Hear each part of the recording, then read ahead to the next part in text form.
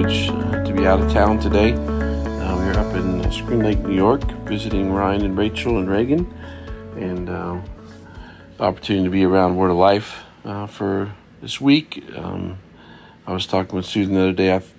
If my memory's correct, I came to Word of Life for the first time to youth camp when I was in the 7th grade. And so yesterday we were walking around on Word of Life Island. That's where Ryan and Rachel live for the summer. They have an apartment there, and so just memories starting back from the 7th grade, being on Word of Life Island. And so, been a lot of fun. If you have your Bible, we're going to be in 2 Timothy chapter 2 this morning as we open up the scriptures and have the opportunity to go to them. We get a chance to see that Paul's going to encourage Timothy about being a good soldier, and he's going to give him some things to be aware of as he enters into the battle. And so if you go to chapter 2 and verse 1, "You then, my child, be strengthened by the grace that is in Christ Jesus." So as he gets started, he reminds Timothy where his power comes from, and it's not from how big the church is going to get or not get, how much he understands, how good of a leader he is. He's just going to be reminded that his strength needs to come from Christ.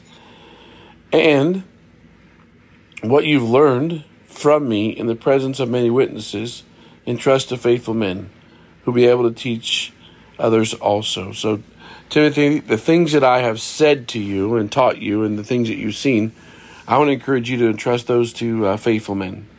I don't want you to just have intellectual knowledge of those things, which is all good, but I want you to have a heart, because you have been strengthened by me, to pass that on to the next generation. And it's interesting that Timothy has that opportunity. We get a chance to read some of the things that Timothy learned from Paul. We don't get a overall list of here's 21 things. But Timothy, what you have seen and heard in me, I want you to pass on to faithful men. Sharing the suffering as a good soldier of Christ Jesus. No soldier gets entangled in civilian pursuits, since his aim is to please the one who enlisted him. So Timothy, don't get entangled. Don't be distracted. Don't allow the things of this world, the lies of this world, to work their way into your heart, and then you get trapped by them, or you get entangled by them, or those are the things that take you away from the things that really matter. And so Timothy's going to have to make a decision. This is what Paul has clearly said to him. Now, what is Timothy going to do to work at his life to make sure that he doesn't get entangled with those things? When he does get entangled, how quick will he be to go back and ask for forgiveness? And then he gives him some word pictures. An athlete is not crowned unless he competes according to the rules. And so even back when Paul's writing to Timothy, maybe this works. No. Paul says to Timothy, an athlete is crowned when he runs or competes according to the rules. So you have to be willing to follow the rules. It's the hardworking farmer who ought to have the first share of the crops. And so you have an athlete, you have a farmer, and I love the word picture of a farmer, just the faith. If you never grew up in a farming community, you wouldn't know what it would look like for an individual like we did as kids. We'd watch them plow the fields. That was always kind of fun to watch the tractor work its way through the field. And then you'd wait for them to come back around in the spring, and they would disc up that field. They would plant that field, and then they would go away and just watch and wait and see what would happen.